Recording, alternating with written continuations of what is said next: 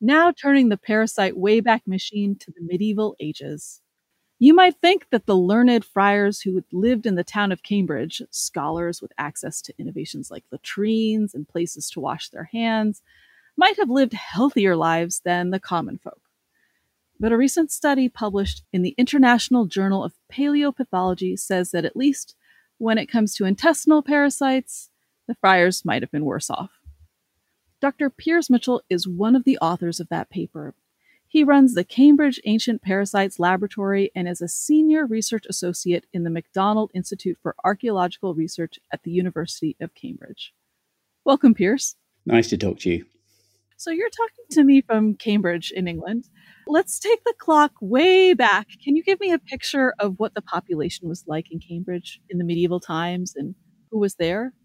The time period that we're looking at when we studied the skeletons for this project, we're looking at about 12th, 13th, 14th, 15th century.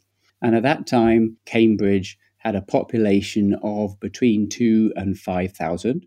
And the population was gradually expanding over that time because as the university became more established, more people moved into the town and it became a slightly bigger centre.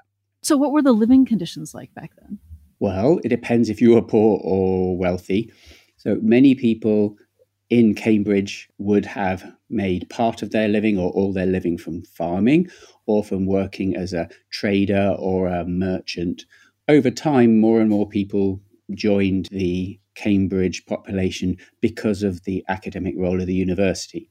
But there were also a disproportionately large number of friaries and monasteries and nunneries. So there was a really big, long list of institutions. The friary that we studied was a studium generale for the Augustinian friars in England. So it was the main centre for academic writing and scholarly manuscript reproduction and so on. So Cambridge was quite a centre for these religious orders. And I know we're really used to sanitizing our hands these days, but I guess back then it was a little bit less hygienic. Well, one of the key things is back then they didn't understand about infectious diseases and how diseases were spread, so they didn't see the need for a lot of the things we perceive as good hygiene. They thought that those kind of illnesses were as a result of an imbalance of your four humours. So they felt that if you had normal levels of phlegm, black bile, yellow bile, and blood, and that they weren't corrupted by any disease process, then that kept you healthy. So they really didn't understand that washing your hands might protect you from getting infectious diseases or intestinal problems. So you were looking at parasites, and particularly the parasites that these people might have been infected with. Can you say a bit more about how you spotted those parasites?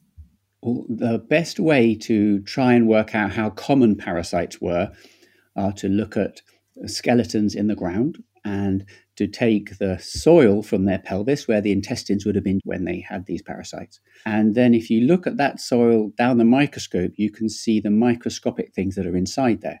And while intestinal parasitic worms may be 5, 10, 30 centimeters in length and sometimes many feet in length, the eggs that they produce are tiny. So they may be fractions of 1,000th of a millimeter.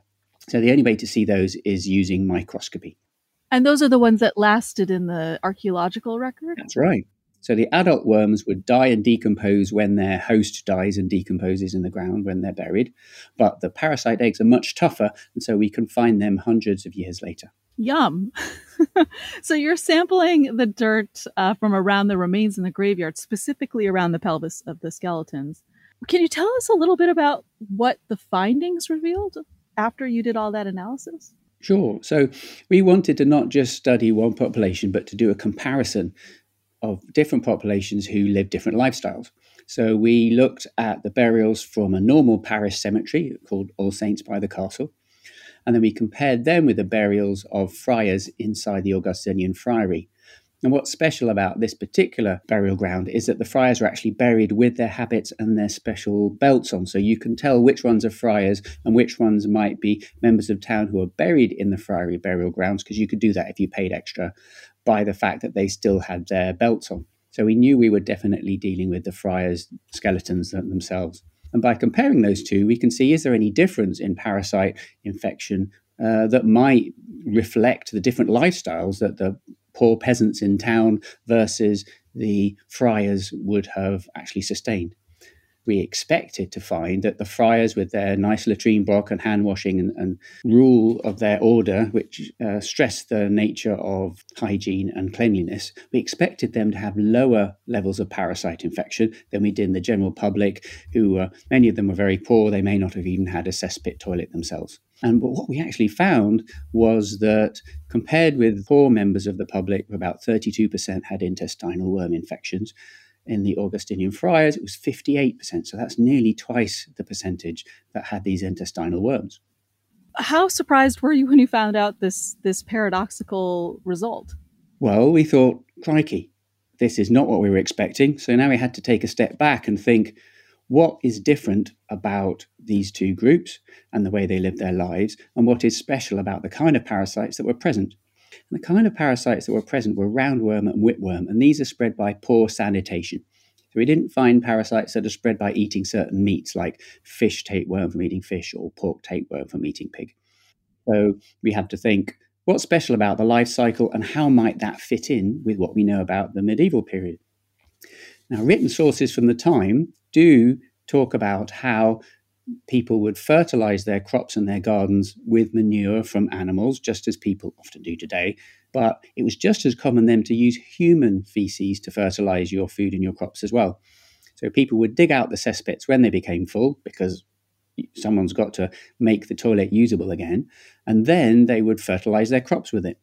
Because they didn't understand about infectious diseases and the fact that worms could be spread with fresh feces, they would fertilize the crop straight away rather than manuring it, as the World Health Organization recommends today, because if you manure the feces for a year or so, most of the parasite eggs die, and it's much safer to do that. So that might explain why the friars had a higher level of parasite infection than the general public, because if they had a nice latrine block and if they were emptying out their latrines onto their friary gardens once a year when they were filled up, then that might lead to reinfection of the friars with the parasites that we're seeing, and that might have explained why they had more parasites than members of the general public who may not have had a toilet at all, or may not have been in a position to use their cesspit contents to actually fertilize their own garden.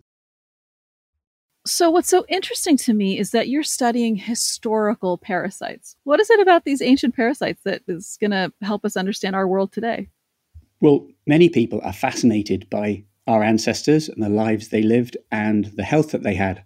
But it also helps us to understand the impact of the modern public health interventions that we take for granted, so that now everyone expects that the water that comes out of their tap will be clean and healthy. They expect the food they buy in the supermarket to be clean and ready to eat. Everyone expects their children to survive to be a good age, whereas in the past, people expected most of their children to die before adulthood. So if we can study people who lived before all these public health interventions that we take for granted, and then show the health consequences among people, then it hopefully reminds modern people why they should be washing their hands, and why, if they go on holiday to places that don't have such good sanitation, they have to take extra care with the water they drink. They have to make sure they wash their hands, have to make sure they have cooked food rather than salads, because otherwise they will be at risk of getting the kind of parasites that the Augustinian friars did back in the medieval period. Well, that was really interesting, and it's all the more reason for us to remember these days to wash our hands. Not that we need a reminder. Thank you so much. Lovely to talk to you. Dr. Piers Mitchell runs the Cambridge Ancient Parasites Laboratory and is a senior research associate in the MacDonald Institute for Archaeological Research at the University of Cambridge.